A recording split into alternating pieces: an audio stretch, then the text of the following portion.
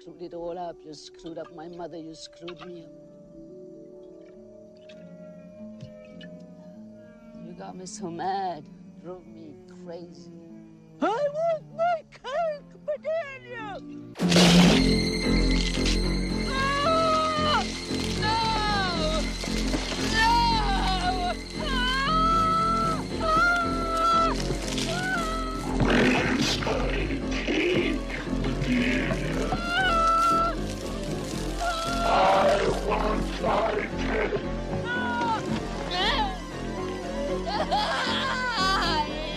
It's Father's Day, Bedelia. I want my cake.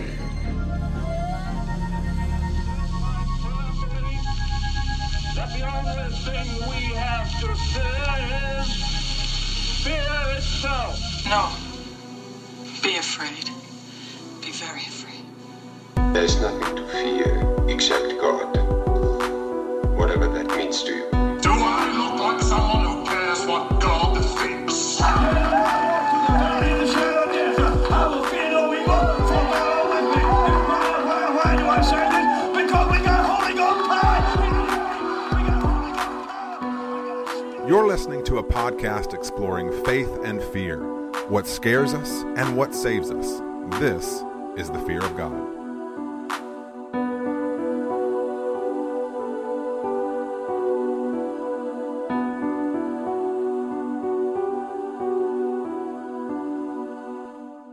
Hello, and welcome back to another fun-filled episode of the Fear of God podcast. We are hopefully your favorite podcast. I know we're our favorite podcast. I don't know if all my grammar works there, but it works in my head. Here at the Fear of God, we find the holy and the horrific at the intersection of faith and fear. We dissect what scares us in order to find what saves us. Welcome, friends. We are glad you're here. Talking to you right now is one of your co-hosts, Nathan Rouse. Now, typically with me is fellow co-host, just amazing guy, fellow Avenger, Reed Lackey. He did say something, he was here a second ago, but he said something about wanting his cake. I love cake. So I'm really hoping that he brings enough to share. The way he said it, though, frankly, was a little ominous. But if he is going to retrieve some cake for himself, I hope that he does, in fact, bring some for the rest of us while he is, tending to said confection. I did want to encourage you, if you've never done it before, we work hard to bring you these episodes on a pretty much weekly basis at this point. With the occasional month off, only 1 month in 2.5 years. Okay. And even during that month, we worked really hard and gave you really amazing new art from Jacob Hunt. Look, I'm just making this all a big circle plug here. And what I would love is if you're new to the show, if you're old to the show, if you're somewhere in the middle and have not gone and written a review or posted a rating on iTunes, it would really mean a lot if you did that. Because if you follow us on Instagram, you'll notice that we are posting those up as part of our Throwback Thursday Instagram posts as well. So not only will you do us a glorious favor by posting your glowing thoughts, or even your, not so glowing thoughts, maybe those will get broadcast as well. But not only will you do us that favor, we'll then, elevate you a little and boost you a little and say, look at this nice person leaving this wonderful... Reed! Hello. You are, covered in icing. What in the world? Wow. I have no comeback for that. I have nothing that I can say to pivot out of that. You just be thankful, you be grateful that I didn't open the episode, because had I opened the episode, Nathan Rouse, you, sir, would have had a bug problem. I guarantee you would have had a bug problem. I've got a bug problem. It's this movie. I'm sure we'll get there. Hey, buddy. Hey, buddy. Sorry, you asked me that right in mid-yawn. So, no, hey, buddy. I'm fully present. Awesome. How are you doing? Alert. Did you enjoy your cake? Did you bring? Yep. Did you bring enough? Nope. For everybody? Nope. No. Nope. Oh. Well, that See, the sounds thing right. is, I'm even worse because I'm not that big of a dessert lover. Like, I'm not a big sweets eater, as it were. Like, I'm a big soda drinker, but I'm not a big sweets eater. My preferred dessert, in air quotes, is like chips and salsa. That's my favorite. So, but like, if you were to go to a restaurant, Mm-hmm. like today, tonight, whatever, Mm-hmm. a restaurant of your choosing, and it's like, you're not worrying about pinching pennies or whatever, and like were to order a dessert after dinner, what might you get? Or would you just totally abstain? If I didn't totally abstain, I would order some version of ice cream or some version of like a sherbet yogurt thing. No, I don't. A sherbet yogurt thing? Yeah, something. Do they even make a sherbet yogurt? No, they don't. But like sherbet or yogurt thing. But yeah. Like a parfait? No, I don't like parfait. I don't like parfait's yogurt. I don't like quiches. I don't like. Well, yeah, but parfaits What? have got stuff A in quiche? A quiche is not anything dessert or dairy related at all. It shows you how little I know about desserts. I actually do not know. Well, a quiche is not a dessert. It's not in the dessert family. Okay, it's not. I don't know what No. it is. I don't know what that is.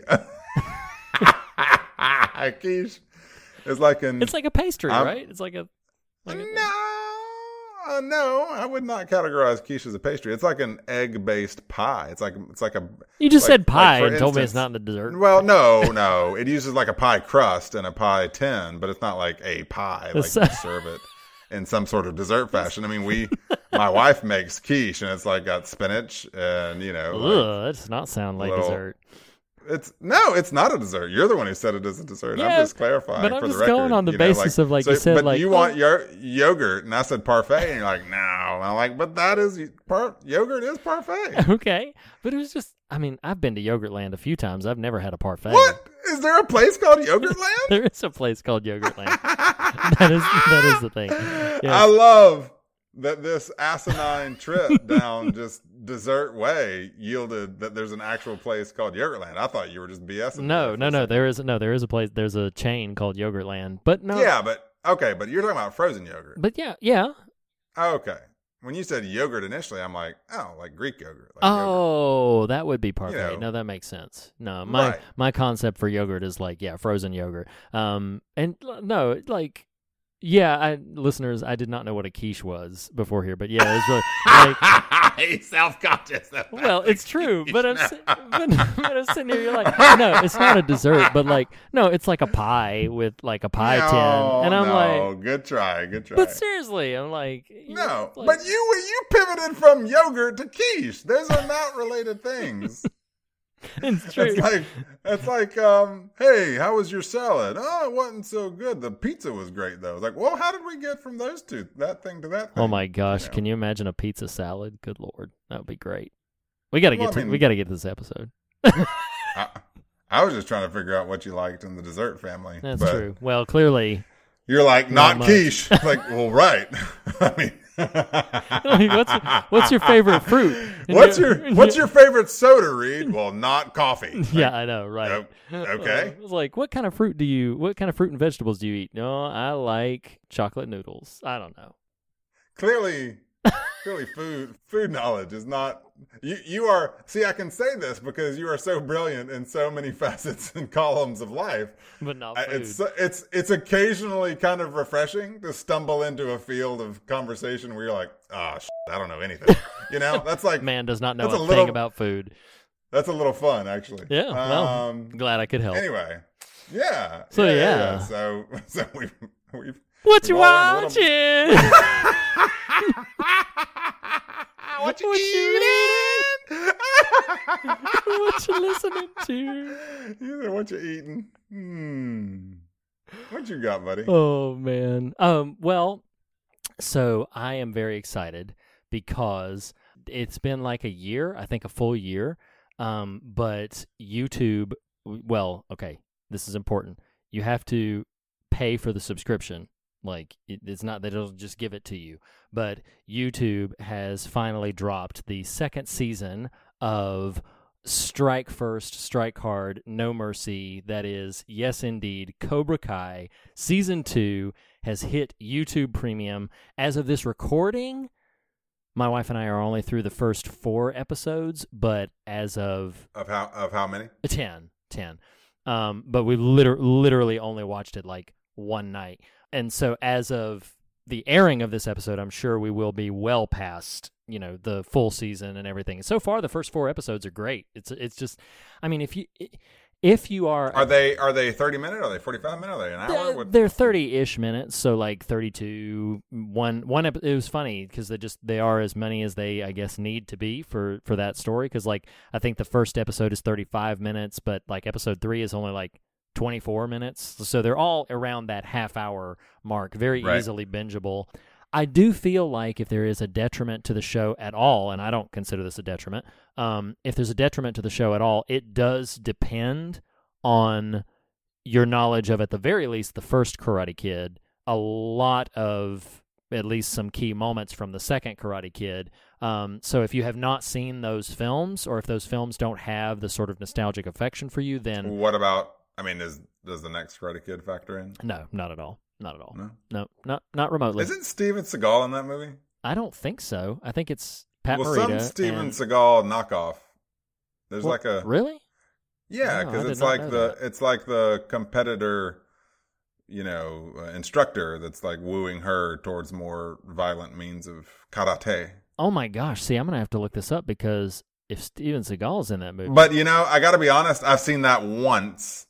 Oh, okay. 30 years ago or whenever it was. So I'm really, I might be just pulling, just I don't know, crane kicking that one out of my butt. I don't know. Okay, all right. But yeah. So Cobra Kai. So no Hilary Swank in Cobra Kai. Nope, not at all. At least not by episode 4. Nope, not at all. She is in $1 Million Baby though. Yeah, she is. Don't spoil it. Too late. All right, so Cobra Kai. Yes, Cobra Kai. That is my watching. If I will say this because I think I kind of dropped the ball on it. You did. If it requires knowledge of the Karate Kid films. If you know and like the Karate Kid films at all, Cobra Kai is so tremendously worth your time. If you are fond of those movies and have not checked it out, go seek it out. Pay your money for the 1 month or do the 1 month free trial of YouTube Premium to see all the episodes because it is well worth it. It's fantastic. They're great. They're better than they have any right to be. They're wonderful. Awesome. I can dig that. Lucky son. So I did want to revisit like we did last week, if I may interject here. We have posed to listeners what are they watching, reading, listening to, and apparently we are adding eating to that category too. So feel free to not quiche. Feel free. In my house, we do actually eat quiche occasionally, but apparently not in the Lucky house. So I did want to throw out real quick. Mr. Matt Murray alerted us that he just watched The Tennessee Kid, which is a comedy special. Have you heard of this? No. I heard about it from Matt Murray's recommendation. All right. Well, there you go, Matt. From your viewing pleasure to Facebook to the podcast, here we are. A comedy special with I don't even know how to say this guy's last name. Nate Bargatze. That was probably wrong. Bargatze. What did you say? That's probably wrong. That was a very Nathan thing to say. It's on Netflix. Matt said that his wife, her name is Megan. He didn't include that, but I'm just throwing out shout outs left and right. Okay. Said they were dying from start to finish. It is hilarious and completely clean. It's also apolitical, which is extremely refreshing nowadays, says Matt. Afterwards, you'll definitely want to go back and watch his 30-minute special on Netflix from the series The Stand-Ups. And just to give one more shout out here, listener Taylor Holan, Taylor, I'm butchering your name, buddy. I'm sorry. You're not doing great with the names. I shouldn't have picked this one. Like, why'd you do this? But Taylor said Tennessee Kid is so good in all caps. Awesome. So yeah, Matt and Megan and Taylor recommend the Tennessee Kid. Reed, I'm going to introduce my what you're watching with a question to you. Oh, actually, my friend. And that question is, Reed, what do you say to the god of death? Not today. Not today. Ladies and gentlemen, yes, Game of Thrones is back.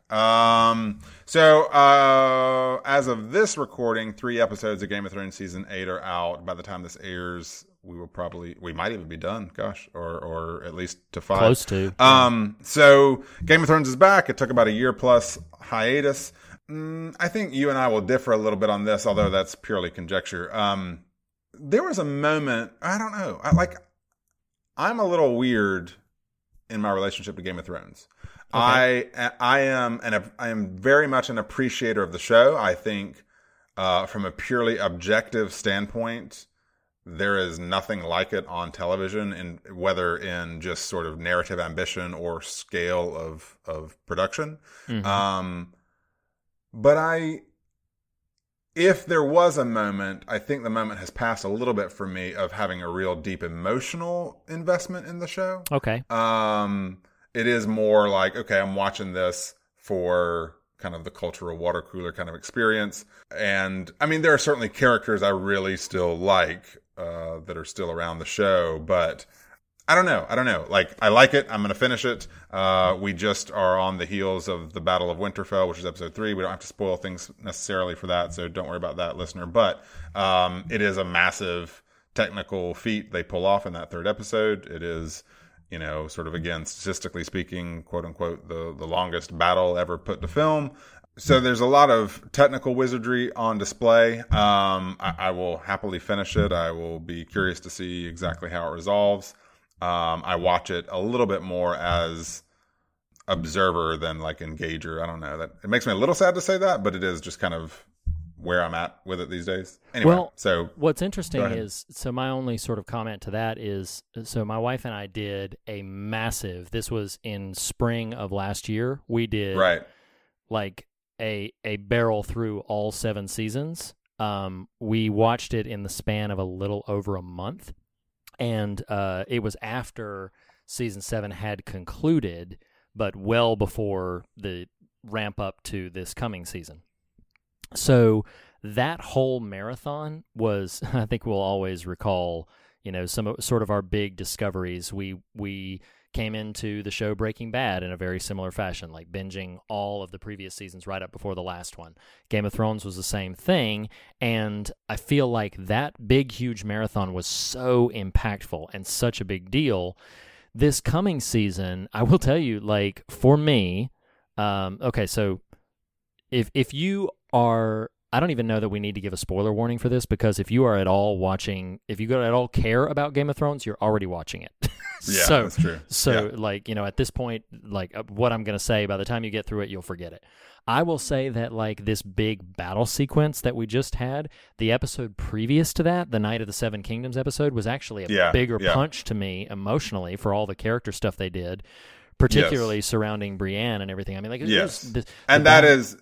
Yeah, I'm sorry. And to pivot, I want you to continue your thought. All I would say there in my rude interjection is simply characters like Brienne are what keep me emotionally attached. Sure. The broader story, I'm a little less kind of invested in. It is some of those really special characters, but please continue. No, absolutely. Well, and I think I mean, that battle was, I will say that there were still some incredible things about it, some incredible shots. I think my wife and I both gasped several times through the episode of like, man, what in the world is the show putting us through, But I will say that, like, that particular battle, it was a bit underwhelming in the sense that there was so much of it I could not see. I couldn't see what was going on, which effectively rendered the whole, hey, we're fighting at night thing, like that was effective. But I was like, well, yeah, but I mean... It's funny, I really don't want to camp out on this long, but I've been reflecting since that. I don't know if you know this, but like, so I watch it by myself at home. My wife doesn't care about it. I don't have any buddies I go hang with on it, despite invites. Yes, I know, Steven, you're the man. But time and just whatever hasn't really permitted. Well, that particular episode, I did get pretty drawn in, and there's a lot of really effective elements to it. But during the watching of it, I was like, man, every half of every 5 minutes, I just can't really discern what's happening on screen other than cacophony. Well, there's a massive like response to that. Like it was almost reassuring once I happened to go and Game of Thrones is one of those type of shows where I do right after it's over, just kind of go browse Twitter and that sort of stuff, see people's responses.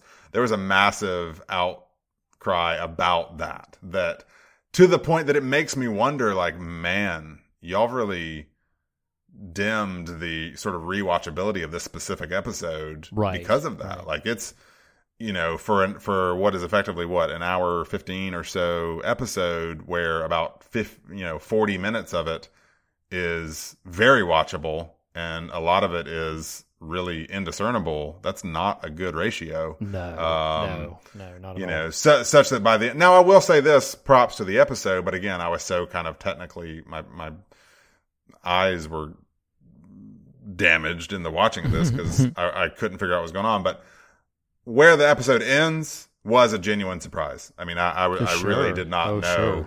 Sure. I wasn't even thinking about that. And that was a really great narrative pivot that really elevates a particular character. Yeah. Oh, no, I totally agree. And those few moments when they occur are like that one moment you're talking about, like that big, sort of battle finisher at the end. But then also like the two, there were more than two, but the two major deaths were, like they were emotionally felt and they were appropriate and like they were good. But I was also a little bit like, wow, I was expecting, this is going to sound so bad. Like, I was expecting some bigger players to get taken off the board, and well, for a show that cut its teeth on the Red Wedding, like honestly, absolutely. Yeah. So, I mean, I guess we're in just kind of spoiler territory for Game of Thrones, but like Reed said, if you care at all about Game of Thrones, you're probably watching it. So, and this is about 3 weeks after this episode anyway. I would notch that as a disappointment of that episode. It's like, sure. Not only from a technical standpoint was it difficult to watch, from a narrative standpoint, because I don't consider any of the deaths that really happen in that episode as Jorah maybe, but like no majors got taken off the board. Yeah. And I actually thought, when the crypt breakout is happening, I thought they should wipe out everyone in there. Like just, again, that sounds like real sadistic. I just mean for a show that in its DNA is doing absolutely what you don't want them to do to their characters. Like that is how you achieve that. Right. And leave the rest of them limping towards the finish line. But they literally every major character survived that has been important. So anyway, and that certainly doesn't guarantee that they will survive the totality of the show. Well, maybe sure, but for this, because everything was sort of building up to this, and I felt in a similar way. Well, brother, I just gotta say that's been another episode of What you watching? Hey. We listening to what you watching? What you watching? What you watching? Reading, listening. What you watching? What you reading? I'm just picturing all the little clockwork things as they go. What you watching? Listen to. Oh my gosh, that's so great. This is why I don't do these. No, you did a really great job. I thought it was really fantastic. You did a really great job. Riri, you're a generous co-host. Reed, we are in 19. We did. What did we do last week? Goodness gracious, it's so long ago. Silver Bullet. Oh yeah, Silver Bullet with the Young Adventures of Charles Xavier. We are this week dealing with something I had never seen and never thought I would ever get around to seeing. Really? You never thought you would ever see it? I just mean like I knew nothing about it other than the name. Yeah. I honestly didn't know until you introduced it or submitted it for this series that it was a Stephen King connection. Oh, gotcha. Okay. Yeah. It was one of those I was content, not because I knew anything about it. It was one of those I was content to just sort of let life just pass me by. I'm like, I'll never get around to that movie. And here we are talking about it, and I've watched it. Oh, that's so funny. Okay, well, I have, if you'll permit me, just a few... we are talking about Batman and Superman, right? Oh man. just when you think a thing is like dead and buried in the ground, here comes that old. Here comes the Night King. No, I was thinking, here comes everybody up. Here comes that thing coming out of the grave, going, "I want my cake," like Batman and Superman. Yeah, like, I want my cake. No, it's serious. And there's Judd Crandall in the corner being like, "Sometimes doubt is better." That's exactly right. Sometimes it is. So, I have a few, can keep them pretty brief, little trivial bits, trivial factoids to run down for you. So this was by no means the first anthology film. I mean, I don't even know how far back the concept of, just a feature-length collection of smaller short stories. The earliest one that I can think of is a film from the 40s called Dead of Night, which is fantastic. But there may even have been one earlier than that. But George Romero, he of Night of the Living Dead fame, and of course Stephen King, they had been personal friends for quite a few years and had been looking for a project to collaborate on. And so the idea of Creepshow kind of came together, and they got it off the ground. There is also a Creepshow 2 that they both were involved in, and I'm personally really very fond of it. It gets a lot of derision for reasons I can't quite understand, because I think it's easily on par tonally with this original Creepshow. Is it Romero King? Yeah, it is. Oh. And then there's also a Creepshow 3, which I've never seen, and it was from both of these, Creepshow 1 and Creepshow 2, were from early 80s. Creepshow 3 is from the 2000s. I've never seen it, and presumably it's terrible. Presumably it's awful. And it obviously has no involvement from either of them. But the reason I bring that up is because many fans consider the film from 1990 called Tales from the Dark Side, the movie, that they consider that to be the, in air quotes, true Creepshow 3, because it features one of Stephen King's story that was adapted by George Romero in that film. So they're like, okay, well, that one's the real one. The last thing I'll mention about that is just that our wonderful, beloved horror streaming service Shudder is currently in production as of this recording for a new TV season version reboot of Creepshow, which is supposed to premiere later this year. And do you take? I'm sorry to cut you off. Do you take that to mean that each episode is its own story, thus anthology, or each episode has multiple stories in it? I'm not sure if each episode will have multiple stories, but if you look it up on IMDb, it is listed as a 9-episode TV season. So gotcha. I would presume each, kind of like a Twilight Zone or a, Outer Limits kind of thing, that it is each episode is just a separate thing. But what's interesting is I know Tom Savini, who worked with George Romero on, Day of the Dead, and legendary makeup effects artist. He did all of the effects work and the creature creation for this film, for Creepshow. I don't know if you would have caught him, because I don't know if you know what he looks like, but he's he's one of the garbage collectors at the end of the film. He makes a small cameo in it. Yeah, I never would have known that. But he is actually directing one of the episodes of the upcoming TV show version of it. So they're getting some, and there's a Stephen King story that is being adapted for that TV show version that's never been put to film in any way. So they've got some big pedigree. So yeah, just a couple more things. I'll try to be quick about these so we can get into actual content of the film. This was also simultaneously released as a graphic novel that was, we mentioned last week with Silver Bullet. This was purely coincidental. It was not a plan on my part. We mentioned that Silver Bullet was originally a collaboration for a novelty calendar that was supposed to be written by Stephen King and illustrated by Bernie Wrightson. Bernie Wrightson illustrated the comic book adaptation of Creepshow. All right, so pause for a second. I should have done my research here, and I'm a negligent host, and I'm sorry. But now, so I know, even the movie references sort of the EC Comics, yes, sort of branding. You just mentioned a graphic novel version. Is it an adaptation of this film? Does Creepshow?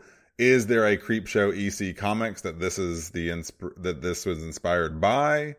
In other words, is Creepshow the movie that we're covering its own thing, or was there a Creepshow comic that spawned this, that inspired them to make this movie, and then beget a graphic novel coinciding, So for my limited understanding of it, I think it is the second, that it is unquestionably inspired by the legendary EC Comics. I do not recall if there was a brand within the EC Comics world that was Creepshow. I think Creepshow was just the title that they've given to this iteration of that.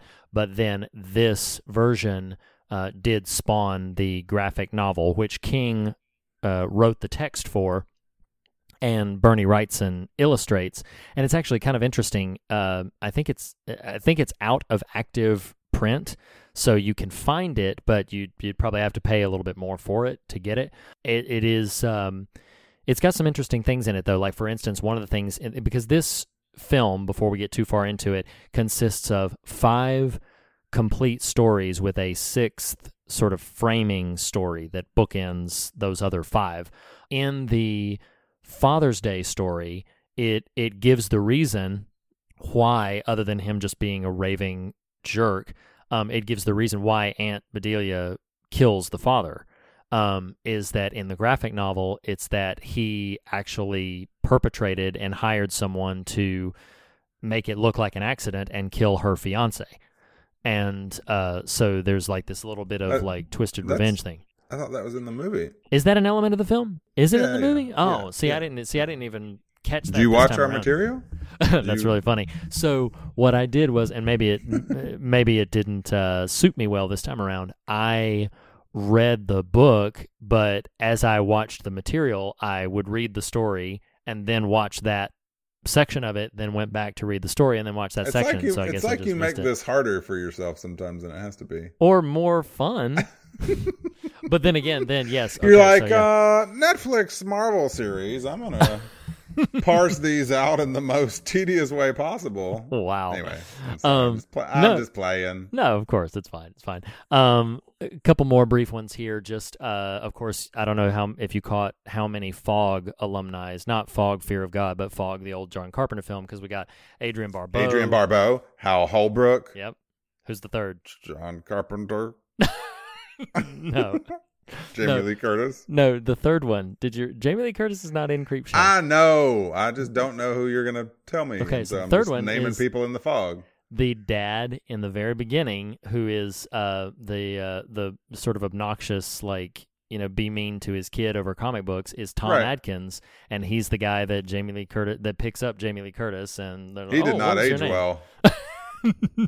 I know, because it's only like ain't 4 years nobody later. Gonna be like, you pick me up, I sleep with you. Like, no one's happening. No, that's not happening to this guy. Wow, you're being so mean to poor Tom Adkins. Or he was a jerk. He was a real jerk in this movie. He was a jerk. I've watching this movie, I was like, this is why Reed loves this movie. Is this is little Riri? This is little Riri. Not that your dad was mean. I don't mean that, but I just mean like, of course. Little Riri with his horror stories. Watching my horror stories that nobody wanted to let me know. Did you catch who that kid is? No. It's Stephen King's son. That's Joe Hill. That's Joe Hill right there. Yeah. And it's really funny because I guess on set, like there was a couple of times where he worked, significantly less than some of the other actors on the piece because he only had a couple of scenes, but he's got those bruise marks from where his dad like hit him. And then I guess right after filming one day, Stephen King took him to a drive-thru, and the drive-thru attendant at McDonald's like called the police on him because he's sitting in there with bruise makeup on his face and everything. It was all all cleared up, but yeah, I thought that was a fun story. I've just got 3 brief bits of trivia. Obviously, no, there's a lot in this film. Obviously, Leslie Nielsen and Ted Danson from the Something to Tide You Over are most known for their comedy work, but here they're playing, very serious roles. But on set, Leslie Nielsen had a fart machine that he would notoriously set off. I love that man. I know. Rest his soul. He would notoriously like set off the fart machine like seconds before Romero would call actions so that they would struggle through the scene. And I just thought that was really, really funny.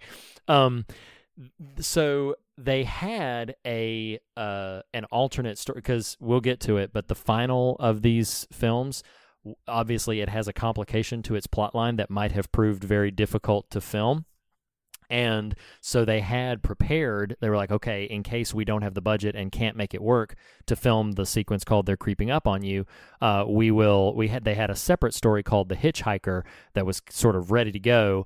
They did wind up doing They're Creeping Up on You, starring legendary actor E.G. Marshall, and so The Hitchhiker made it into Creepshow 2.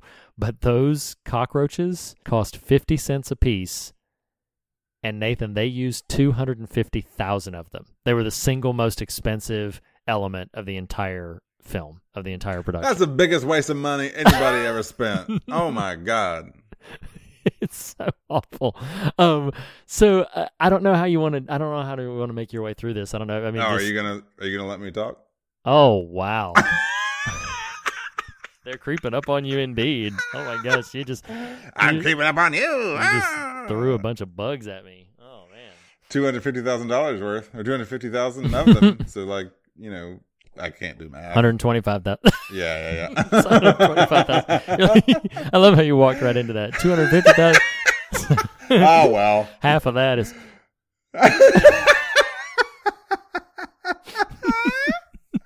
I was oh my gosh.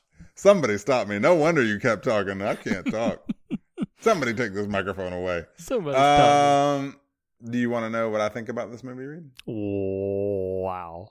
Yes, I would love to. No, I would love to know what. I'd love to know what. You know what? There was a lot of trivia. I thought it was fun. Initially, I was like, I don't know. This is kind of dumb. Really? But then I was like, this ain't so dumb.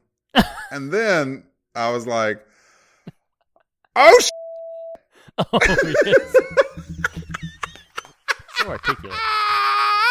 That was the progression of my experience in this movie. This is so dumb. This ain't so dumb. That's God. it. Yes. No, you're getting. Sorry, it's your turn Please. to talk, but No. I don't want to know getting your note from me when you watched. Oh, I'm going to read that. Oh when we get there. Okay. Okay. What? Tell me. Okay, we'll get there. It was just delightful. I'm sure it was to you. You're welcome. It was horrific to me. But no, I don't know that this is a movie I would watch again. It doesn't have the same it didn't invoke in me a similar sort of warmth that say Silver Bullet did. Yeah. But by late in it, I was kind of won over by the general conceit. Well, it's funny. So I'll track with you sort of my feelings, like that opening one. I don't remember the name of those shorts, but so the very first one, Father's Day. Ed Harris, yeah. Yep. That one's so kind of jarring, and for someone like me who had never seen the film, I'm kind of trying to get on the wavelength of the whole piece. Yeah, sure. Yeah. Okay, we've got this opening framework, and then this, and then honestly, as kind of folksy, cutesy weirdo as the King one is, I was like, is this super insensitive now? 30 years on, this is not probably a real PC not a very, portrayal, PC, Yeah. And so I was just having really weird feelings during that one. I was like, oh, Uncle Stevie, you need to back off a little bit. You need to tone it. You need to tone it down. Oh my gosh. And that spells vegetation on your junk. Oh my gosh.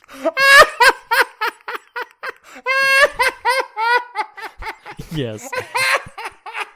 I have no recovery plan for that. I have no way to pivot out of that.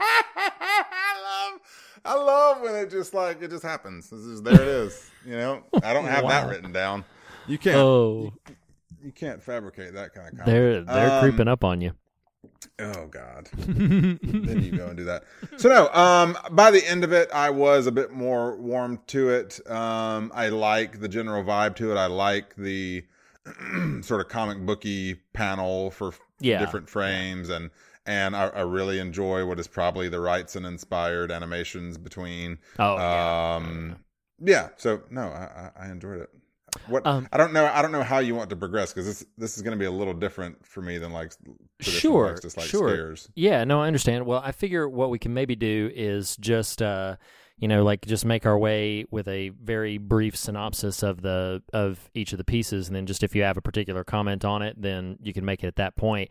So it obviously opens with a framework of this, sort of overbearing dad who is not happy about the fact that his son reads horror comic books and is very mean and even smacks his son at one time. He's very overbearing. We'll get to, I guess I should end the framework by saying, like, at the end, because we only pivot to that story at the very beginning and the very end, and at the end, the comic book that the dad threw out, some garbage men are sort of leafing through it, and they're looking at the different ads, and one of the ads was for a voodoo doll, and it says like, oh, somebody already sent off for that one, and that's when it's revealed that the son is sitting up there like with a voodoo doll about to make his dad's day very painful. I did think of you as that little kid in this horror stories, but I too did I never not did that, have.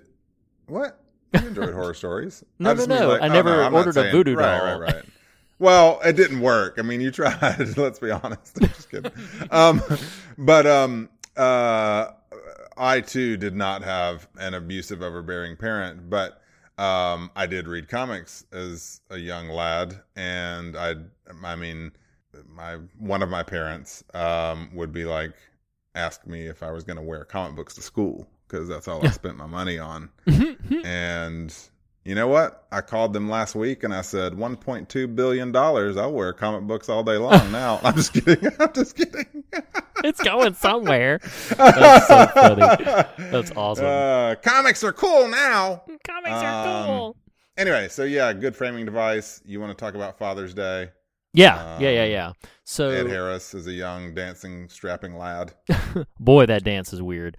It is. It's a little odd. It's a little strange. But so Father's Day, basically, just there's this presumably this guy is he thinks his children are just money grubbing, greedy little vultures, and then he's a very obnoxious, very cruel man. And then one day, old Aunt Bedelia has just had enough, again related to him sort of taking out her fiance, and she bludgeons him with an ashtray on Father's Day. And then he kept pounding his cane saying, I want my cake. Well, several years later, she is visiting the grave of, said deceased patriarch, and then he just comes traipsing out of the grave. When cake is on the menu, he wants that cake. So my only comment about it wouldn't have worked as much if he was like, I want my quiche. It just would not have. No, it wouldn't. It doesn't have the same kind of ring to it. Because ain't nobody ever come back from the dead for a quiche. Ain't no quiche that good. Only on the fear of God can a joke like that make sense. Oh my gosh! I come back for some cake, but nah, I'm good. Quiche? I don't need no I'm quiche. Good. I'll stay here. I mean, it tasted good when I was alive, but I'm not gonna come back for it.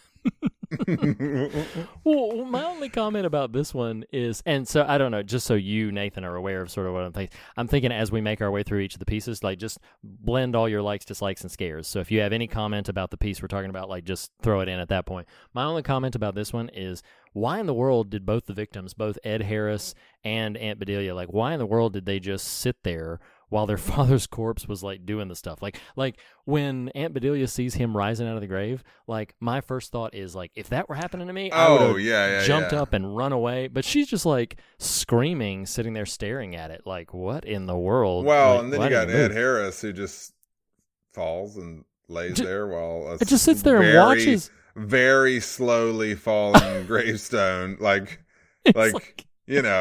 Silver Bullet could have gotten out of there. He's sitting there like he just sits there and watches it. He's like, "Oh, this is weird." That was a really odd production choice. Yeah, I don't know why he just because I figured like if it just one little pivot and then he can look up at it to be like, "Did I just see that move or whatever?" And then it just tumble over. But no, like it pivots, and then like he waits an hour. And then it like moves a little bit more, and then like he waits an hour.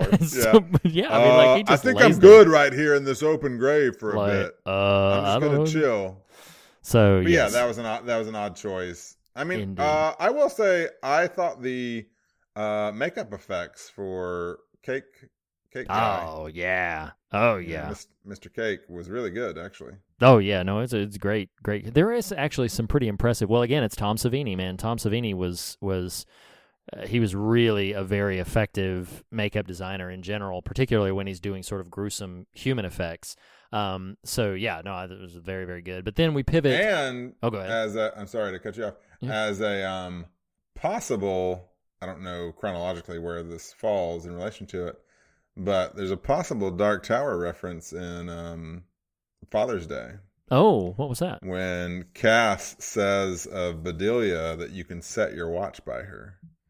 Just made me think of you can set your watch and warrant by it. Yeah, that's funny. I did not even think about that. And yeah. I mean, when you got it, you got it. I actually would need to look up the continuity because I don't even know if he had published The Gunslinger at this point. Because this is early 80s. I don't even know if he'd published The Gunslinger. Maybe. I don't know. I don't know, bro. I don't know, bro. But that's only one of 5 stories. We gotta get going. So the second one features Stephen King himself as the. I don't know about you. The Lonesome Death of Jordy Verrill. I thought it was very fun watching Stephen King be so bonkers. And no, he's actually pretty. Yeah, he's pretty convincing in it. He's a lot of fun. That is the briefest of the stories and arguably the most simple and direct. But yeah, I mean, I feel like it's pretty creepy. It's pretty nasty, but it's pretty creepy. Well, at first I was like, is he turning into Swamp Thing? Is he turning into Jim Carrey Grinch? And then he just... Is he turning into Jim Carrey Grinch? Pretty soon, man. After that meteor, man, he's going after the Who's. Growing junk on his junk, and he's like, oh no, not there. Oh my gosh. It's pretty awful. But yeah, I mean, it's funny. There's not much to say about that. I mean, it's pretty much just like there really isn't. Meteor falls in some hick's backyard. He touches the meteor, and then immediately vegetation just starts growing everywhere that the meteor touches, and that's pretty much it. But because anytime that it gets wet or water on it, then it just flourishes and thrives. But speaking of water, moisture. But speaking of water, that brings us to now. I mean, it's hard to kind of rank these. They're all just sort of a jumble, a fun little menagerie. But something to tide you over. The middle piece of this is my favorite one of these. I thought somehow I missed the title. I thought it was called Sam Malone and Frank Drebin Go to the Beach. Basically. Again, I'm a big fan of Ted Danson. I've come to very, very much. He was a handsome fella. He was a handsome fella. Yeah, I've loved Cheers. Came to it rather late in my life, but have watched every episode and very, very fond of Cheers. Very fond of Leslie Nielsen from the Naked Gun films and all of his comedic satire roles. But as I mentioned earlier, they're playing specifically very straightforward and dramatic roles, and it's kind of fun to see them play against type. I really enjoyed that quite a bit. Plus, I like the concept of this story. Some possessive, very wealthy, man who feels like he's been wronged by his wife having an affair with this guy, and so seeks revenge on them in one of the most gruesome, worst ways possible. He seeks revenge on them by basically burying them up to the neck in sand at the beach, and just waits for the tide to come in. And that's pretty gruesome. But I mean, he gets some comeuppance. He gets some comeuppance because after that, and that's what I think I like about that particular story is that part of it is horrendous enough, but then it ends, and that those deaths are just disturbing to think about on their own. But of course, it ends with them returning from their waterlogged demise to basically perpetrate the same thing on him. And his maniacal laugh at the end, I just love. I just love Nielsen, but his maniacal laugh of like, I can hold my breath for a long time, and he's like, madly cackling as the tide starts to come in. It's great. I love that one. That's my favorite one.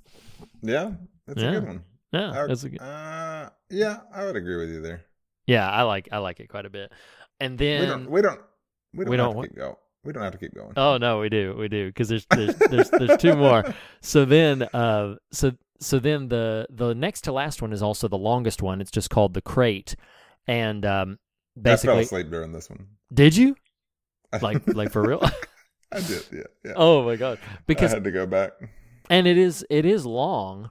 And it's funny, too, because it is the lengthiest of the piece, but it's still pretty, straightforward. But it sets up a lot of different things. I mean, basically, this at this university, a janitor, a night watchman, I forget if he's a custodian or if he's a night watchman, but he stumbles across this crate that says it's from, like, the late 1800s. And when he calls in one of the professors to examine it, they open the thing up, and it has got some prehistoric monster in it of some sort of, like, werewolf / fang-toothed gorilla-looking thing. And I will say that of all the effects that are in this, that is easily like the cheesiest and silliest. But cheesy looking as that monster is, the moment when... Oh, and I should mention that, like, simultaneous to all of that, the character of Hal Holbrook, who we mentioned earlier, he's not the character, that's the actor. He's married to Adrienne Barbeau, who is a very, very cruel and very... she's constantly degrading him and commenting on him, making him feel stupid and putting him down. Well, he's desperate and fantasizes about ways he will basically get rid of her and do away with her. So when he finds out about this monster hiding in the crate, he sees his opportunity. And so anyway, so that's basically the thrust of this whole story. But the moment when, after he's effectively sort of submitted her to the monster and gotten rid of her, when he's replacing the lock, that's really, I don't know, maybe you were asleep by then, but but that whole sequence was just nerve-wracking for me, where he's trying to, like, replace the lock, and then the monster just, like, lunges for him, doesn't get him, but that was a pretty effective, as far as jump scares go. That was a pretty effective one. Hey, I just happened to look down my notes here, and I don't know if you caught this, but there's a fun little, like, cross-story pollination. Did you notice that Frank Drebin has the same Buddha ashtray that's in the Ed Harris story? That ashtray is in every single one. I figured that's probably the case. I specifically saw it there, but once I saw it in the beach one, I was like, I bet that's in all of them. Yeah. I just didn't. Yeah, so yes, good eye on you, because it's also in Jordy Verrill's kitchen. And it is also, I forget where it is in the crate. I think it's in the professor's office, like where they do most of their sort of little conversation. I think it's there. And then I forget, because it really does, I don't know if it's in the last one, because it would look, I mean, it is there somewhere, because I know it's intentionally in all of them, but I can't remember where it would be, because his apartment is so specific. Sparse. Yeah. But it might just be like on the kitchen counter or something like that. But why don't you tell us about that final piece in Creepshow? Why don't you tell us about that one, Nathan? Because let me set you up for it. Because I knew you were watching this movie. I knew you were watching it. This I mentioned falling asleep. This should illustrate your story here. That's why that happened. Oh yes, because I knew you were watching this, and you had commented on Father's Day. And then I commented on the one night. Yes, it was a night. Yeah, it was at night. Right. And you commented on the Father's Day thing, sent me a text which clued me in that you were watching it, and then I was just waiting. Like, I commented on the crate one, and then I never heard from you, and I was like, oh man, that's because I fell asleep. And I'm like, he's gonna let me have it, and I was like, and I almost texted you like, did you finish it? Did you finish? But I was like, no, I'm gonna wait. I'm sure he's talking to. So, but because I knew about this final one, and I knew about your aversion to this particular phobia. So yeah, why don't you tell us about this last one? Well, but the punchline there is, I went to bed just, totally oblivious to the fact that my best friend, like, freaking set me up. Like lay the bear trap like in Silver Bullet, and you go to open the bear trap and then just release it again on my leg. Oh my gosh. That's a deep cut. We didn't even reference that scene in that movie. But anyway, so yeah, I doze off during the crate. I barely make it to the end of it, and I'm like, I'm tired. There's no, like, 20 minutes left in this movie. I'm going to bed. So I go to bed, not knowing I've left you and waiting. And then the next night, or the next day, I think, because I knew there's only a little bit left, I texted you the screenshot of my notes. Yeah, your notes are like a progression of madness, like just continuing to devolve. Oh, it's so beautiful. It's so great.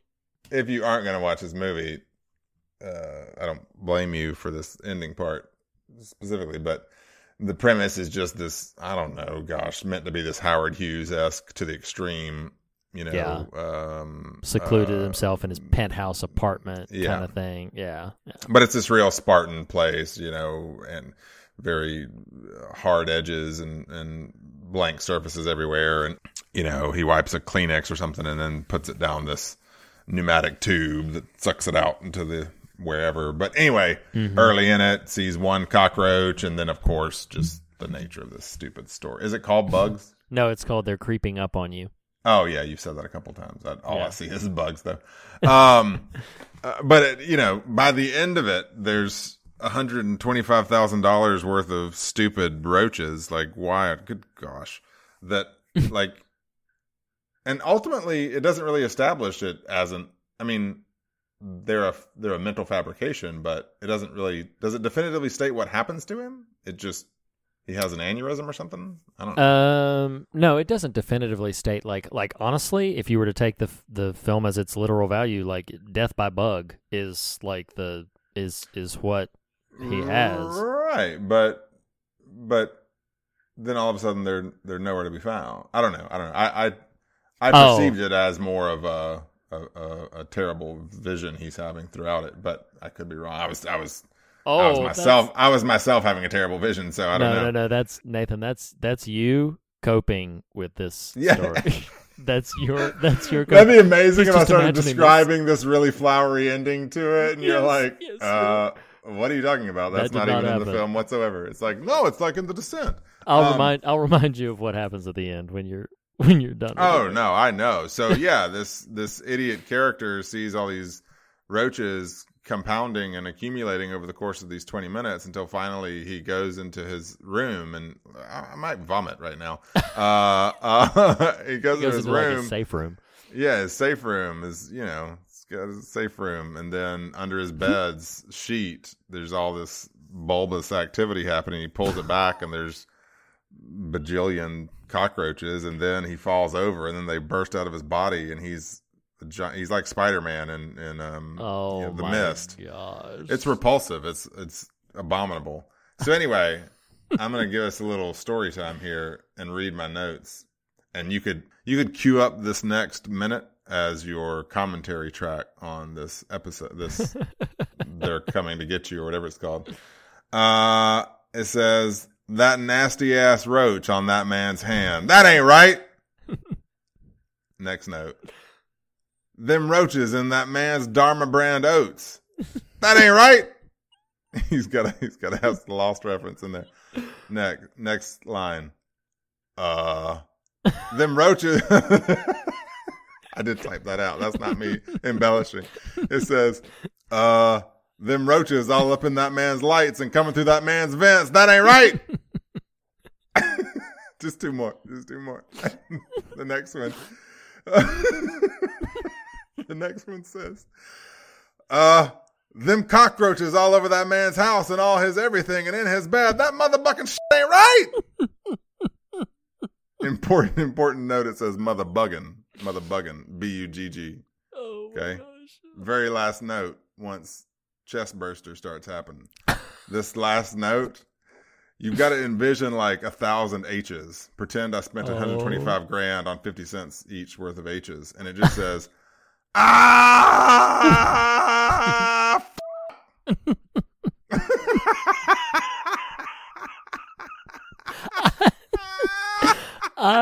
And then what you did was you just screenshot your notes, those notes. I did not get any prep for it. I did not. It was just like a surprise in the middle of my day. All of a sudden, you just text me those notes. Oh man, it was glorious. It was so awesome. And I texted you back. I was like, I was waiting to hear, and I thought you were just saving it all for the episode. Nope. Oh my gosh, that was so funny. Oh man. Yeah, that's pretty nightmarish. It's pretty awful. Yeah, man. Old E.G. Marshall. Well, and he says in the episode, he's the one who says like they creep up on you, but he's talking about all these people who work for him, right, as like bugs, as like brainless, little peons. So it's funny because I really thought this. I mean, if memory serves, unless you count the couple of times that we've covered TV series for hashtag TV Guidepost or something, we've never covered an actual like anthology film where within the course of the feature there are multiple disconnected stories. And so I was really trying to hone down and think like, okay, well, what, how do we approach theme? Do we hone in on one and kind of talk about that, or exactly what do we do?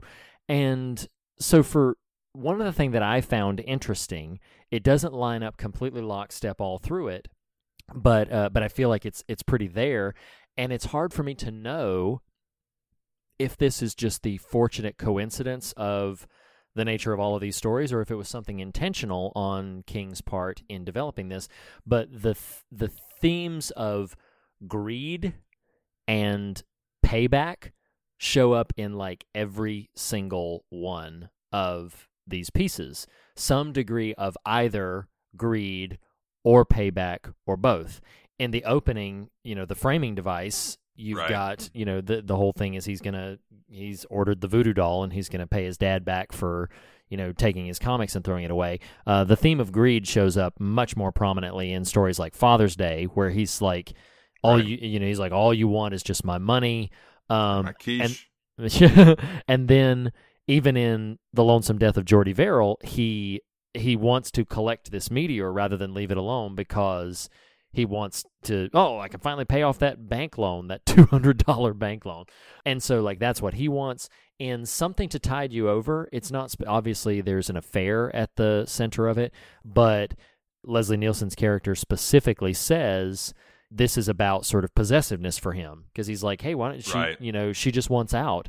But he's basically like, no, what's mine is mine. And so that level of sort of possession, particularly regarding a human being. And then we get back to of course, the theme of payback shows up prominently in both directions in Something to Tide You Over.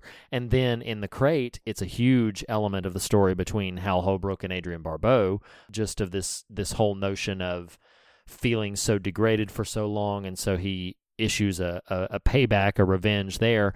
But the themes, particularly where they most stood out for me, of like this conversation between greed and vengeance, payback, retribution, whatever you want to call it, was in They're Creeping Up on You, because we're not giving too many details about what the aggrieved woman who calls him and is like, you killed my husband.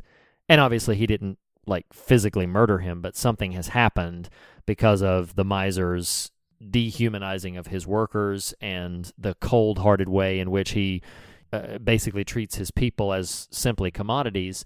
And so she issues this pained declaration of like, I hope you die. She cites a couple of ways she would feel good if he did. And so she's basically, I hope you die. And that's when, and his viewing of the people beneath him or beneath his station just being like, they're nothing but bugs. They're nothing but just little worthless creatures to him. And then that being ultimately what literally eats him alive from the inside out is just it's pretty gruesome. But it was this, as I was thinking about it, and obviously it's not a very complex film. It doesn't feel like it's really, trying very hard to say anything profound, if anything at all. But this idea of retribution, and particularly this idea of the pursuits of material gain, or the pursuits of some sort of materialism, as it were, material need, culminating in a otherworldly vengeance. I just found that really interesting. That each of the stories, without stretching too much, like I said, it doesn't line up completely lockstep, but without stretching too much, there is something of retribution and payback and or greed and consequence in each of the. There are 5 core stories. If you count the framing story, it's 6. But in each of them, they have, some sort of iteration of that kind of thing. And obviously, horror has the options and possibilities to really dig deep into the extreme versions of payback and, again, the consequences for somebody being too selfish and greedy and materialistic. But in a film that is clearly meant to just be sort of a fright fest, a little, gruesome, grisly little horror tales. I just found that interesting. I just found it interesting that they each deal with some sort of payback. It's like they all deal with payback except for the lonesome death of Jordy Verrill, unless you count, payback from the meteor, and they all deal with greed except for directly the crate. The crate doesn't really have a lot to do with like monetary greed, but they're all connected by one or the other of those particular things.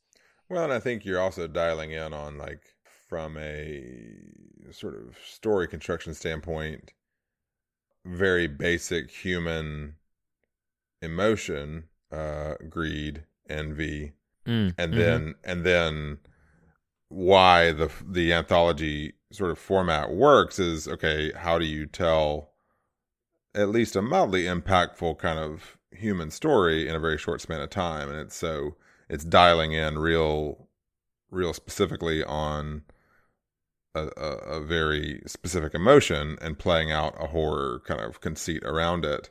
And honestly, this is sort of dipping or swimming back up to the surface a little bit from thematics. This is why I'd be a little unsure about a full-length episode anthology series, just because I think the fun and value of Creepshow the movie is in these little, you're skimming a rock across the surface and just sort of getting a little 10, 15, at most 20-minute-ish glimpse into these little human dramas that are tinged with a supernatural or otherworldly kind of horrific vibe to them. And I think that's what's really compelling ultimately about this film. Yeah, no, I agree. And yeah, I mean, it's like that's part of the advantage that anthology stories have, is they don't really, well, and I would think this is kind of true of even just like short stories in general, although we've covered short stories and devoted an entire episode to them. The Monkey's Paw, The Lottery, The Raven. I would even throw Eminem's Stan in there in terms of, this kind of thing. Reed, do you know how this phenomenon that happens in life sometimes where you're like, you discover a thing and then all of a sudden you see it everywhere? Oh, yeah. I can't, like, dozens to many dozens? Multi-dozens? Multi-dozens. To say 100 might be a stretch, but so many places I see the appropriation of the word stan in relation to obsessing over a thing. Oh, wow. Yeah, constantly. Yeah, I see it all over the place, and I never even knew that was a thing until we did that episode. So anyway, random. Sorry. That's so funny. No. Fear of God. Okay. Fear of God, memory lane. But yeah, I mean, I do think that is and we don't have to spend a tremendous amount of time on this. I don't know that the material necessarily warrants it, but that's the advantage of it. The advantage of it is it is, it's a snack. It's a narrative snack, as it were. I do like snacks, like cake. Or quiche. But parfait. Yes, I like a good parfait. So, but yeah, I mean, that is what these anthology models sort of afford, is the opportunity to, hey, we're gonna dive into an extreme sort of frightful scenario in relative brief succession. There's not a lot of opportunity to really mine the depths of a particular thing. I'm sorry to just randomly jump in. No, you're okay. A Frank Drebin fart machine. But, really, I think there's more a story of vengeance present in all of these. Oh, definitely. Yeah. Of course, the father, and then even the sort of supernatural aspect or the extreme natural aspect of the meteor's vengeance for being disturbed. And it reminds me so much, and gosh, I could not tell you the names of these books, but maybe post Initial Pet Cemetery for me, or circa that era of my life. I'm going to reference R.L. Stine, but it wasn't all purely him. I did read a lot of R.L. Stine, but these little like horror stories for kids type books and collections and stuff that were all about like the what happens when you tamper with relationships and, nature. It wreaks its vengeance upon you in whatever horrific fashion. Anyway, it really calls to mind those kind of tales that, again, I couldn't tell you names of, but sure are locked away in my subconscious. And that's kind of, horror at one of its most fundamental types of stories is the otherworldly vengeance story. Like it goes all the way back to Pandora's box. It like, I don't know, getting all the way back to stories that are older than recorded time itself, but one of the earliest is just Pandora's box. She opens it up and suddenly all these evils just sort of unleash.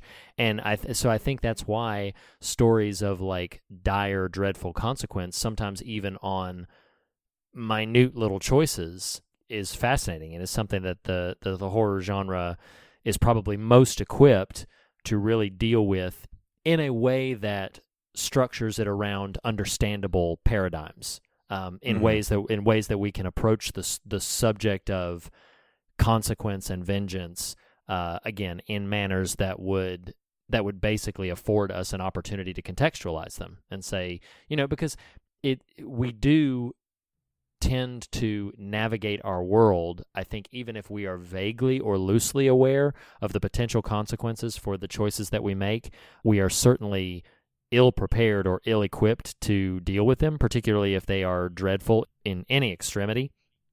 And so because of that, again, horror stories like this, little smaller tales of gruesome vengeance, give us some sort of ability to rehearse that. As weird as that word may sound, like it gives us an opportunity to sort of, step into the middle of some of those extremes, and I don't know, I find that immensely fascinating.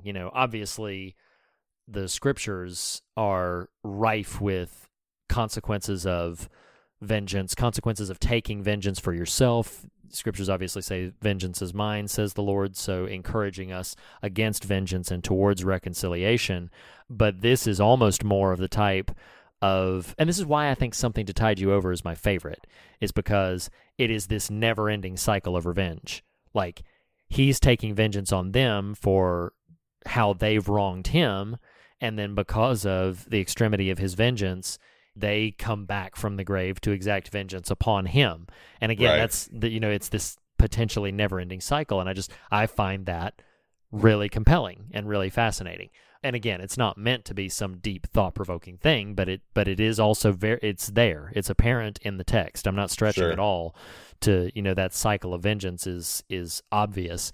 And yeah, I don't know how much more there is to particularly say about that, other than the fact that I do think as fun or as silly or as extreme as a movie like Creepshow would be, I think you could understandably walk away with a bit of a recognition of like, there's monsters on the other side of vengeance. Like whatever it is, it is that you've been wronged for, whatever it is that you've done or has been done to you, like vengeance unleashes monsters. And I think that is something that we neglect and forget sometimes in our navigation of the ways people have transgressed against us and the ways that we're trying to cope with, even accidental wrongs or things that have been somewhat less intentional. But yeah, that's for myself, although I've talked a lot, and I would certainly invite it if you have it, though no pressure. For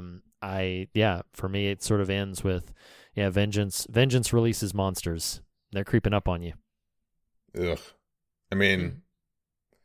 I don't really have any real substantive stuff to say other than just, I guess I will not send off now for this voodoo doll after you've said all that. It feels a little like maybe I should just tear up this coupon, but I don't know. I was really excited for a minute. little demon coupon. Oh my gosh. Well, do you want to go ahead and pivot then into the fog meter for it? Let's do it. Let's go to the fog meter. Why don't for you tell George the Romero and Stephen King's Creepshow. The fog meter is our handy metric we use here on The Fear of God. Get it? Fear of God, Fog. Wherein we utilize a 1 to 10 numeric metric to measure the fear quotient of a film, how scary it is, and the God quotient of a film, how substantive we find its sort of material. In terms of, if you don't mind if I start, in terms of Go right ahead. Yeah. Sort of fear quotient, they're creeping up on you is probably, it's enough. It's enough. Like, I really didn't find much of any of the other stuff that quote unquote scary. That's pretty wretched and might warrant a 6 for me from scare quotient. All right. You know, it's funny because I've really been thinking a lot recently about like how we measure the sort of fear factor, and it doesn't necessarily have to be in specifically like what scares us or how quote unquote scary it is. I mean, just in terms of sheer gruesomeness and everything like that, I'm going to surprise you. I'm actually going to give Creepshow an 8 for its fear factor. Yeah, but here's the thing. It's like I'm not necessarily saying that it's going to give you, 8 out of 10 nightmares. It's just like there's a gruesomeness. There's a perpetual fright factor in it, perhaps because it's so, nugget-based and compartmentalized. So I'm going to give it an 8 for that.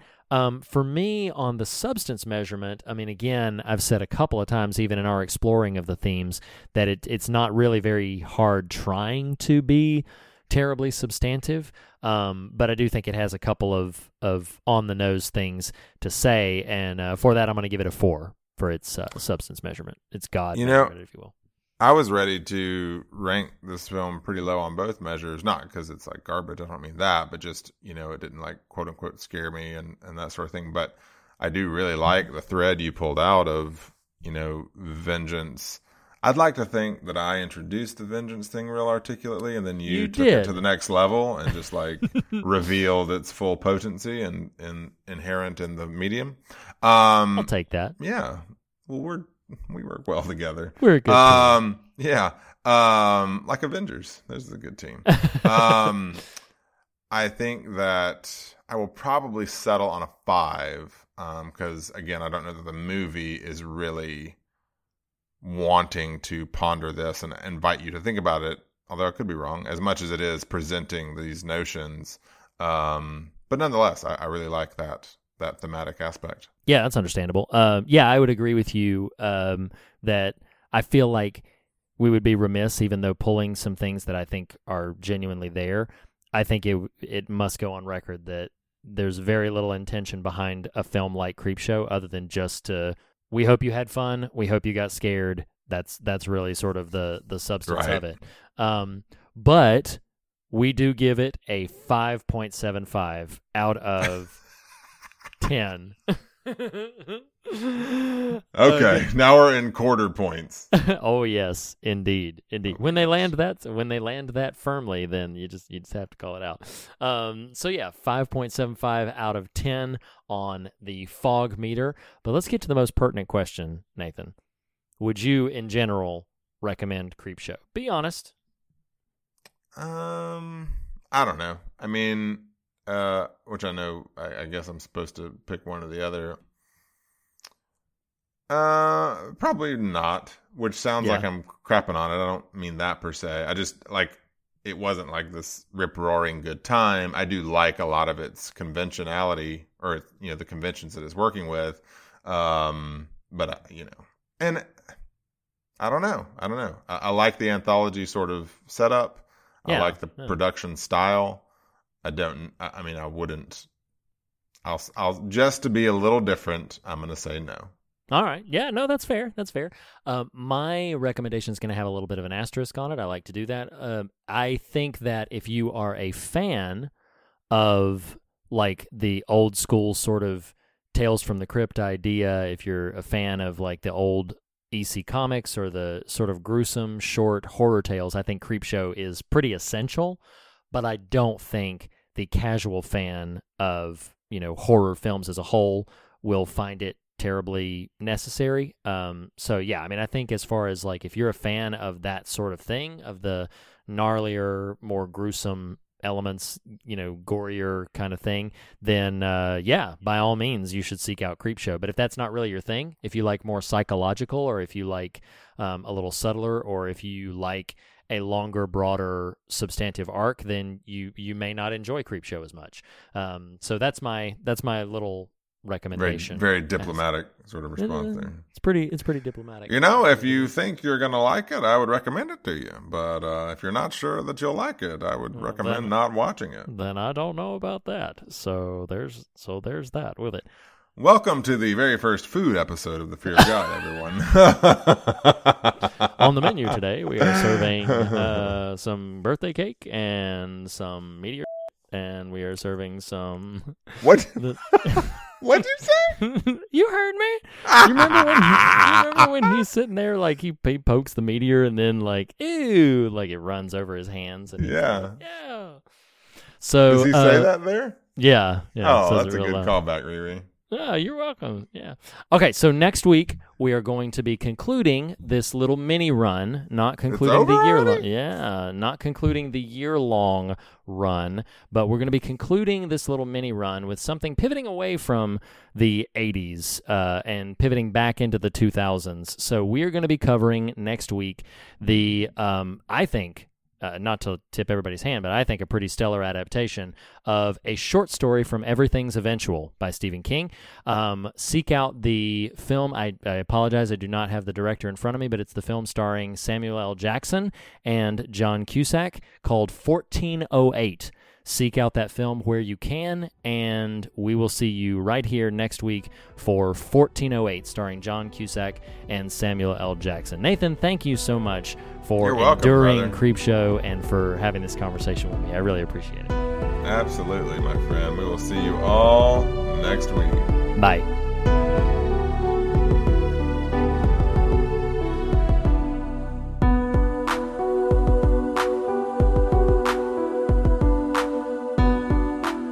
The fear of God is the beginning of wisdom, but not the end of the conversation. You can continue this conversation in a variety of ways. On Twitter, @TheFearOfGod. On Instagram, @FearOfGodPodcast. You can like or follow us on Facebook or join the Fear of God Facebook discussion group. You can follow Reed on Twitter @ReedLackey and Nathan @TheNathanRouse. Email us at fearofgodpodcast@gmail.com or visit morethanonelesson.com to comment on the official episode posts. And lastly, if you listen to us through iTunes, we would greatly appreciate a rating or review. Thank you for listening. We'll see you next week.